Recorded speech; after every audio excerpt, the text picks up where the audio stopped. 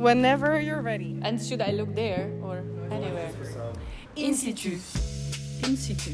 Yeah, it's in situ, in situ, In situ. in situ. That is so good. In situ. In situ. In situ? In situ. Okay, so in situ. In situ is the name of the European platform for artistic creation in public space.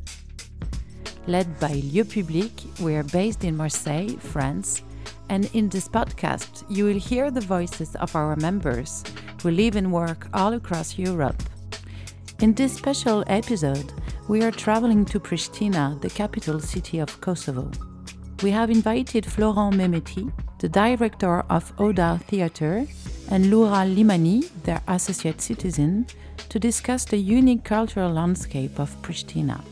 The In Situ Hot House, a gathering of 20 emerging artists and about 50 participants, will be hosted there in April 2003 by our partner ODA Teatri. This conversation was recorded remotely from behind our computers, so we asked both participants to start with a presentation of themselves. I'm Lura Limani, and I am an In Situ associate citizen and also a freelance writer, editor, and a civil society activist from Pristina, Kosovo. I have been part of the network since, last year, I guess, and I was very kindly invited by ODA for this part of In Situ to actually contribute to the network kind of as a local, as a native informant for the artistic work that is being done as part of the In Situ network and for the hot house and other events that are going to happen in Pristina. My name is Florent Mehmeti, and I'm one of the founders and director of ODA Teatri, which is one of the In Situ partners.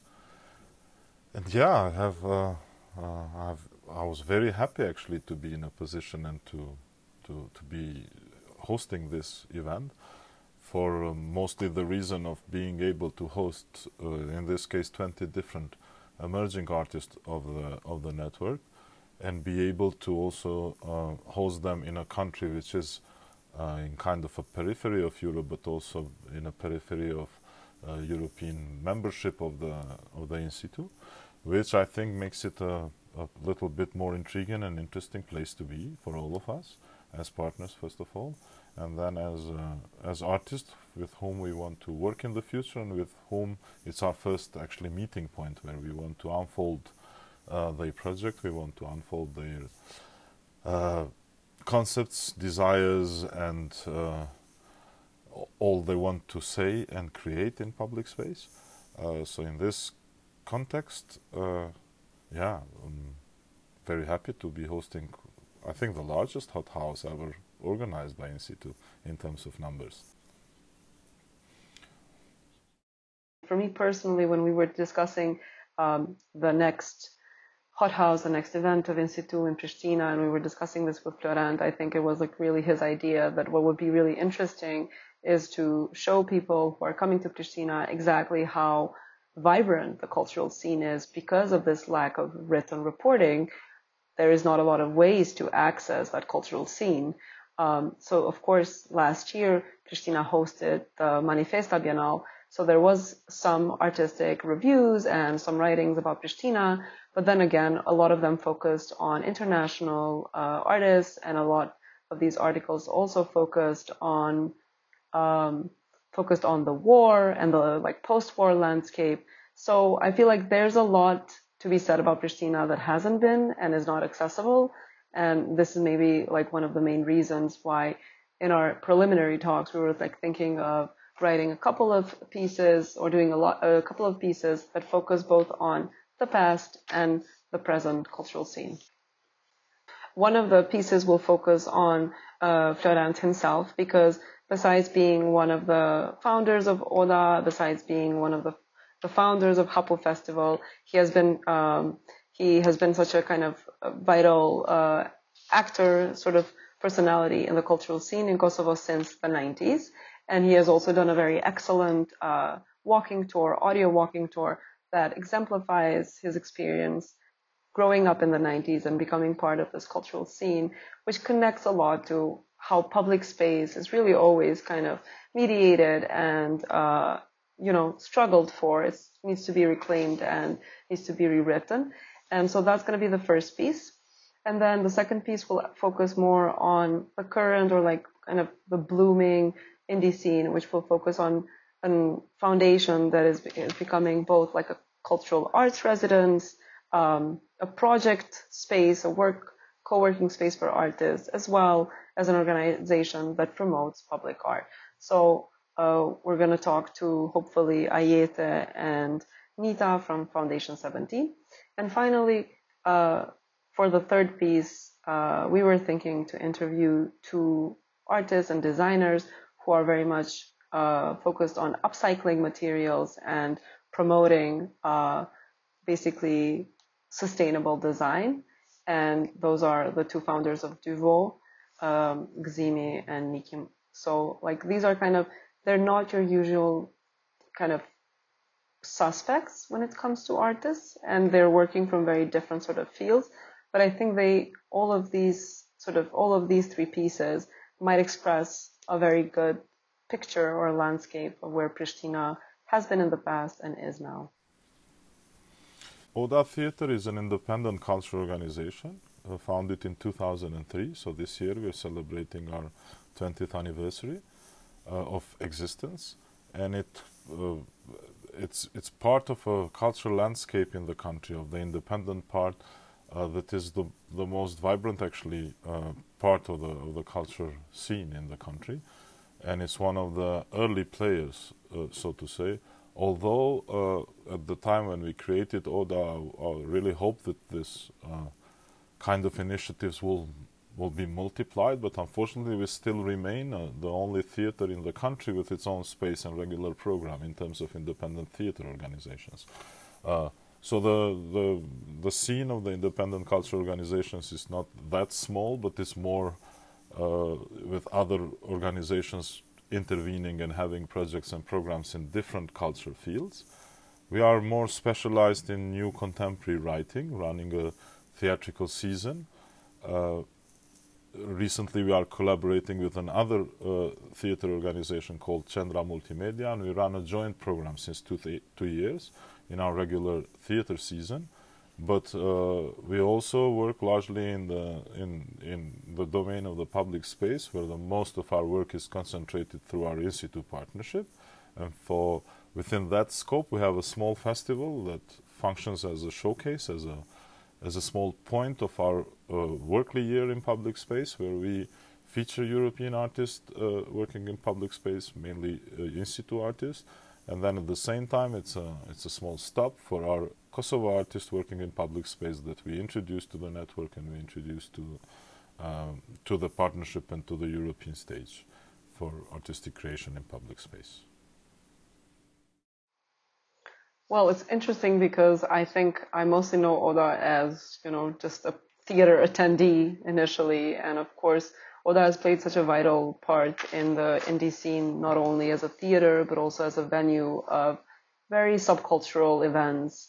And particularly, I might like to add that ODA was one of the first few places that organized or at least hosted drag shows and queer nights in Pristina. So I feel like there's fundamentally, I see ODA as one of the the most interesting cultural organizations that have changed a lot what the cultural landscape could have looked like in Pristina in the past 20 years.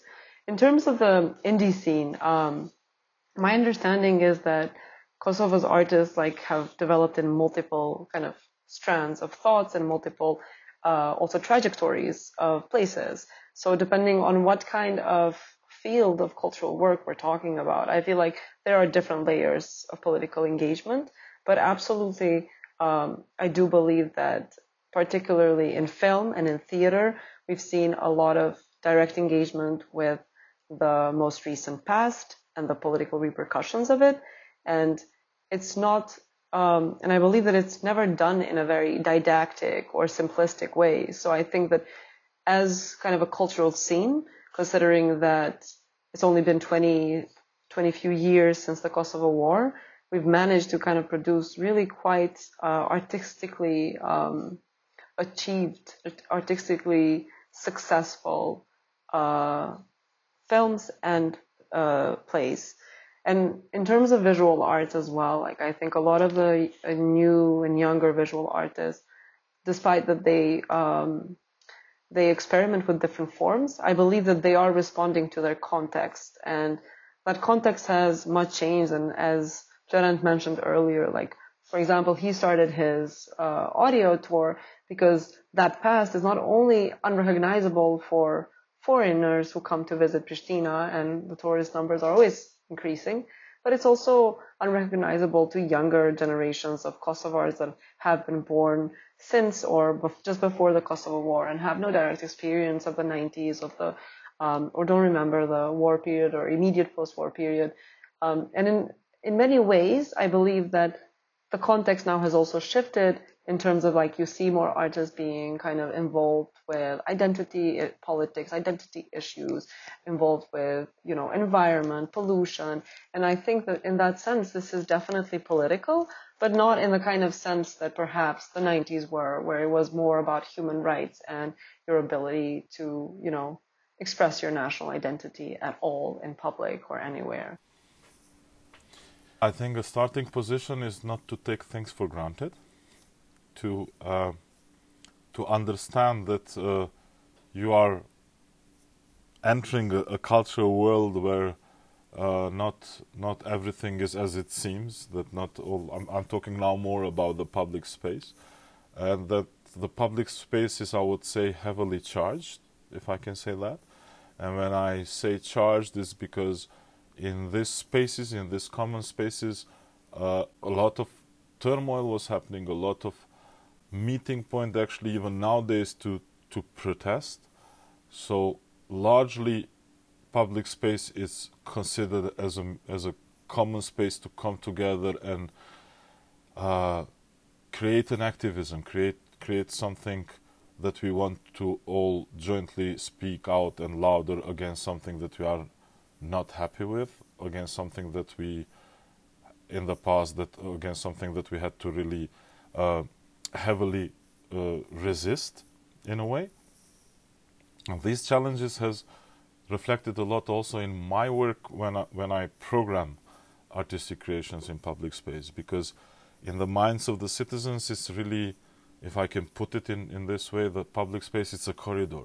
It's a place to go from point A to B, and not really a place of living, let's say, of temporary living, a place where you could really create also different meeting points, if you like, in terms of. So this was a challenge also to kind of rewrite the public space in terms of retransforming it through the concepts of the artists that I invited in the programs, through the concepts of the artists that I helped and I have tutored in a way in terms of new creations, and I'm primarily talking about Kosovo artists. And with all these initiatives and with all these challenges, I wanted to really build another layer of the public space in the contemporary Kosovo in order to celebrate more our citizens' common space, to celebrate more the value of it, and the value of not only meeting, but also of the value of the public space as a co-creation playground between the artist and the citizens. In general, since the immediate post-war period in Kosovo, there was a large battle with privatization of publicly or socially owned enterprises. And so a lot of the kind of cultural spaces that existed during communism, such as like cultural houses, cinemas, you name it, were immediately either privatized or transformed into commercial spaces. So a lot of the kind of activism, cultural activism that has happened since then is our attempt to keep those spaces from commercial use and to return them for the kind of public use. And in terms of Kosovo, I think one of kind of the biggest examples in this has been the very kind of vocal campaign to save the cinema Lombardi in Prizren. And I'm more familiar with it because I serve on the board of the Lombardi Foundation, and I have been I've been following and been part of the campaign since it's kind of started maybe in 2014-15. It was originally started from kind of activists from Prizren, the DocuFest International Film Festival, who were trying to save the kind of the demolition of the 70-year-old cinema in the city from being turned into a parking lot or maybe like a mall.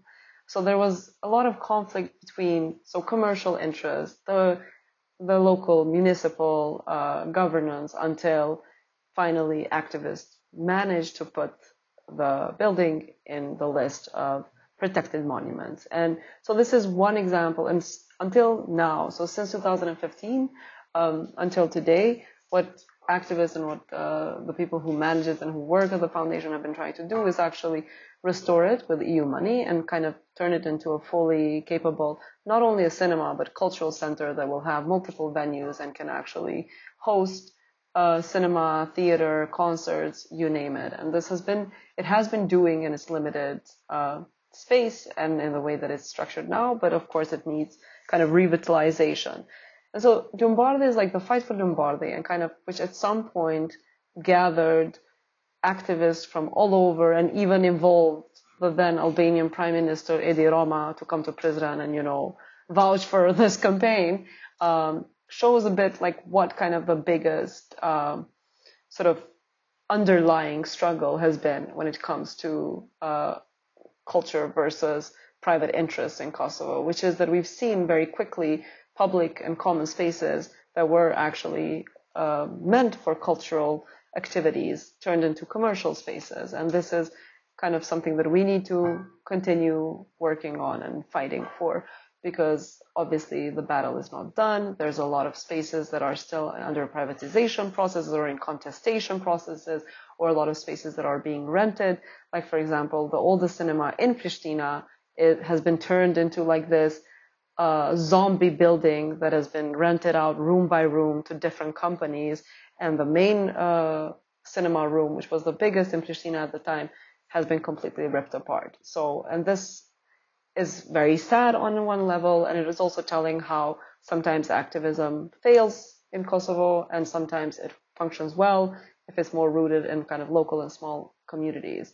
So I think what is really important for any visitor, but also like the younger people who are just coming across these kind of cultural spaces that have been marked for the past 20 years, is to understand that there is absolutely like a struggle going on to kind of repurpose, revitalize older spaces that were considered for culture, and to actually make our public institutions accountable to support spaces that do provide the public with the necessary cultural activities that are not only like there for entertainment, but also just general emancipation and education and actually being part of the larger public conversation. So, and I think Teatri ODA as well is one of the key of those, and Florent can talk a bit more about this, because ODA is also based in a very amazing landmark building in Pristina, the Palace of Youth and Sports, and this is again a publicly owned building which has not, which is now managed by the municipality, if I'm not mistaken, Florent, right?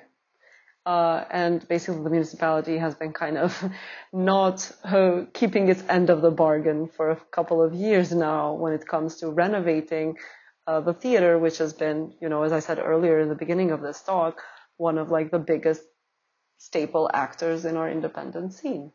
So in that aspect we are lucky, but then as Lura said, we were also, as very often happens in Kosovo, so the transition between the local governments also stopped this process of renovation of our space, which was initiated by the previous government, and we are again now in a never-ending battle and never-ending lobbying activities to try and pursue the city of Pristina to really invest basically on their own space, because it's their space. We are here to manage and create an artistic program.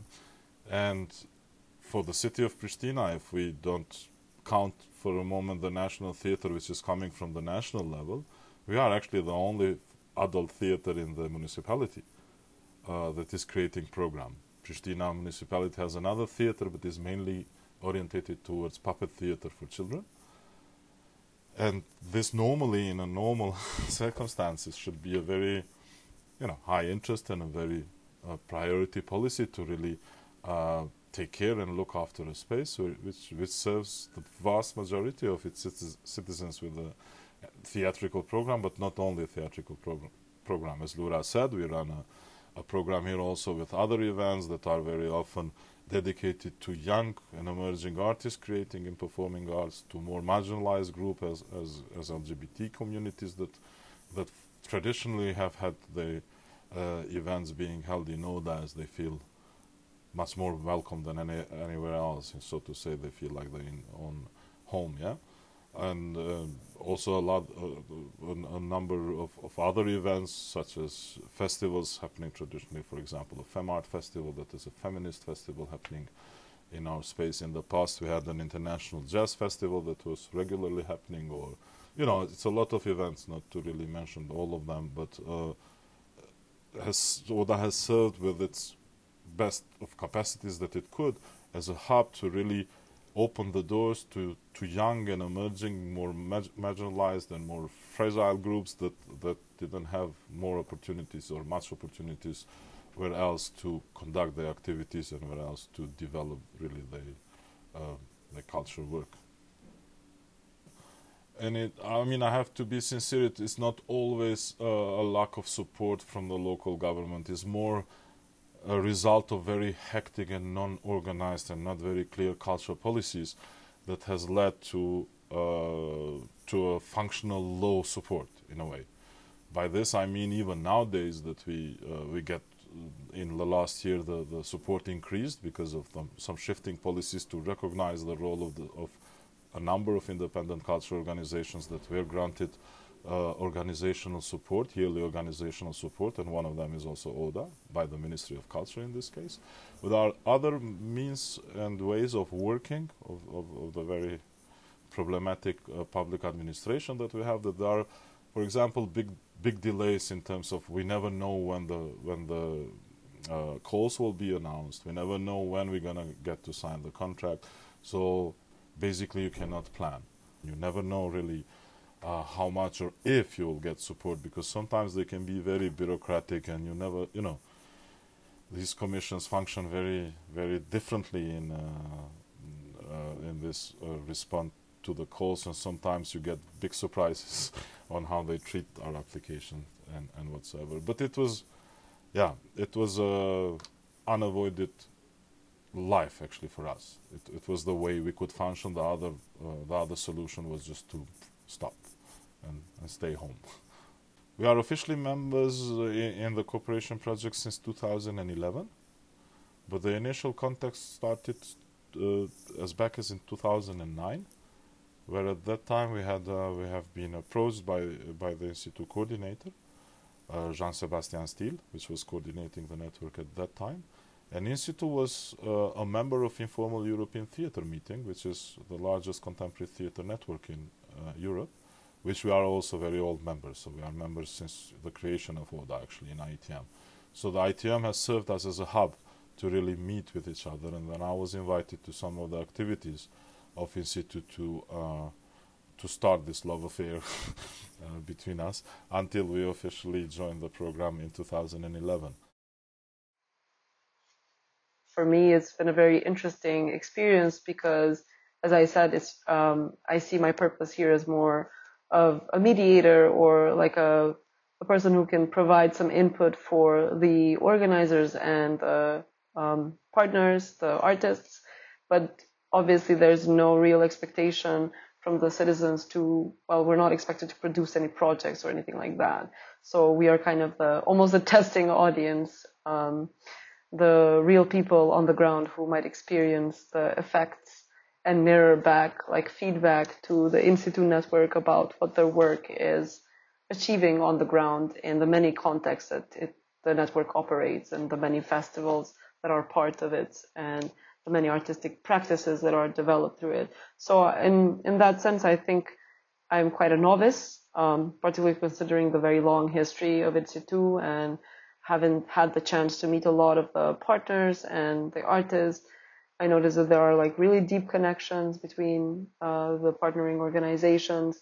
And so it's quite an interesting approach to support art in this kind of very long, despite that the project cycles are not very long, I feel like the partnerships are there and kind of a long-term relationships that have served to build a very pan-European network of just supportive practices.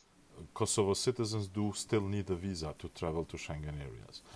And this has created a lot of obstacles also when it comes to mobility of the artistic work, especially when we had to work with Kosovo artists and working abroad.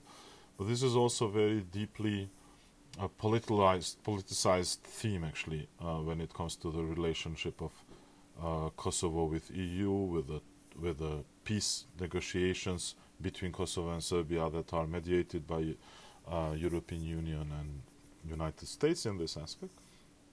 So, technically speaking, all the countries of the Western Balkans have already visa-free regime with Schengen areas, and this is a reality, correct me if I'm wrong, Lura, but something like 5 years ago, the last country.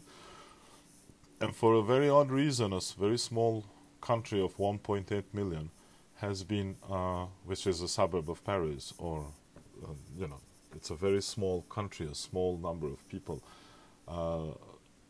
that have been denied this free movement right, actually. And now it's almost coming to an end era, because there is a decision which majority of the Kosovar citizens still don't believe in. It's a decision that Kosovo, as of 1st of January 2024, will gain the visa-free movement. It has been such a long period of this visa-free regime that was used a lot at the political level as a policy of the what I call stick and carrot, which was heavily used in the talks between Kosovo and Serbia, where at the certain political momentums Kosovo was promised, and then at the same time not happening, and then all the difficult relationship that Kosovo has with the EU, because we still have 5 non-recognizing countries of the European Union that didn't recognize Kosovo as a country, and this is Spain, Greece, Slovakia, Cyprus, and Romania, which creates sometimes very difficult political decision-making within the European Union in relationship to Kosovo. And then this was used, as I said, very often in the political levels and in political talks, but for the people on the ground it meant very often life-troubling circumstances. We have had fates of many basketball players or sports players that lost their life chance to join a professional team because of all this relationship. In our projects, we very often had that we were sending 2 artists to a joint project together, and for the very same invitation, one was granted a visa, another was not. And the embassies are very harsh on that; they don't even give you explanations. So it's time-consuming, costing. And then at the psychological level is very depressing for the normal people, because sometimes it's easier to just abort an initiative than to go, especially when it's a small time frame or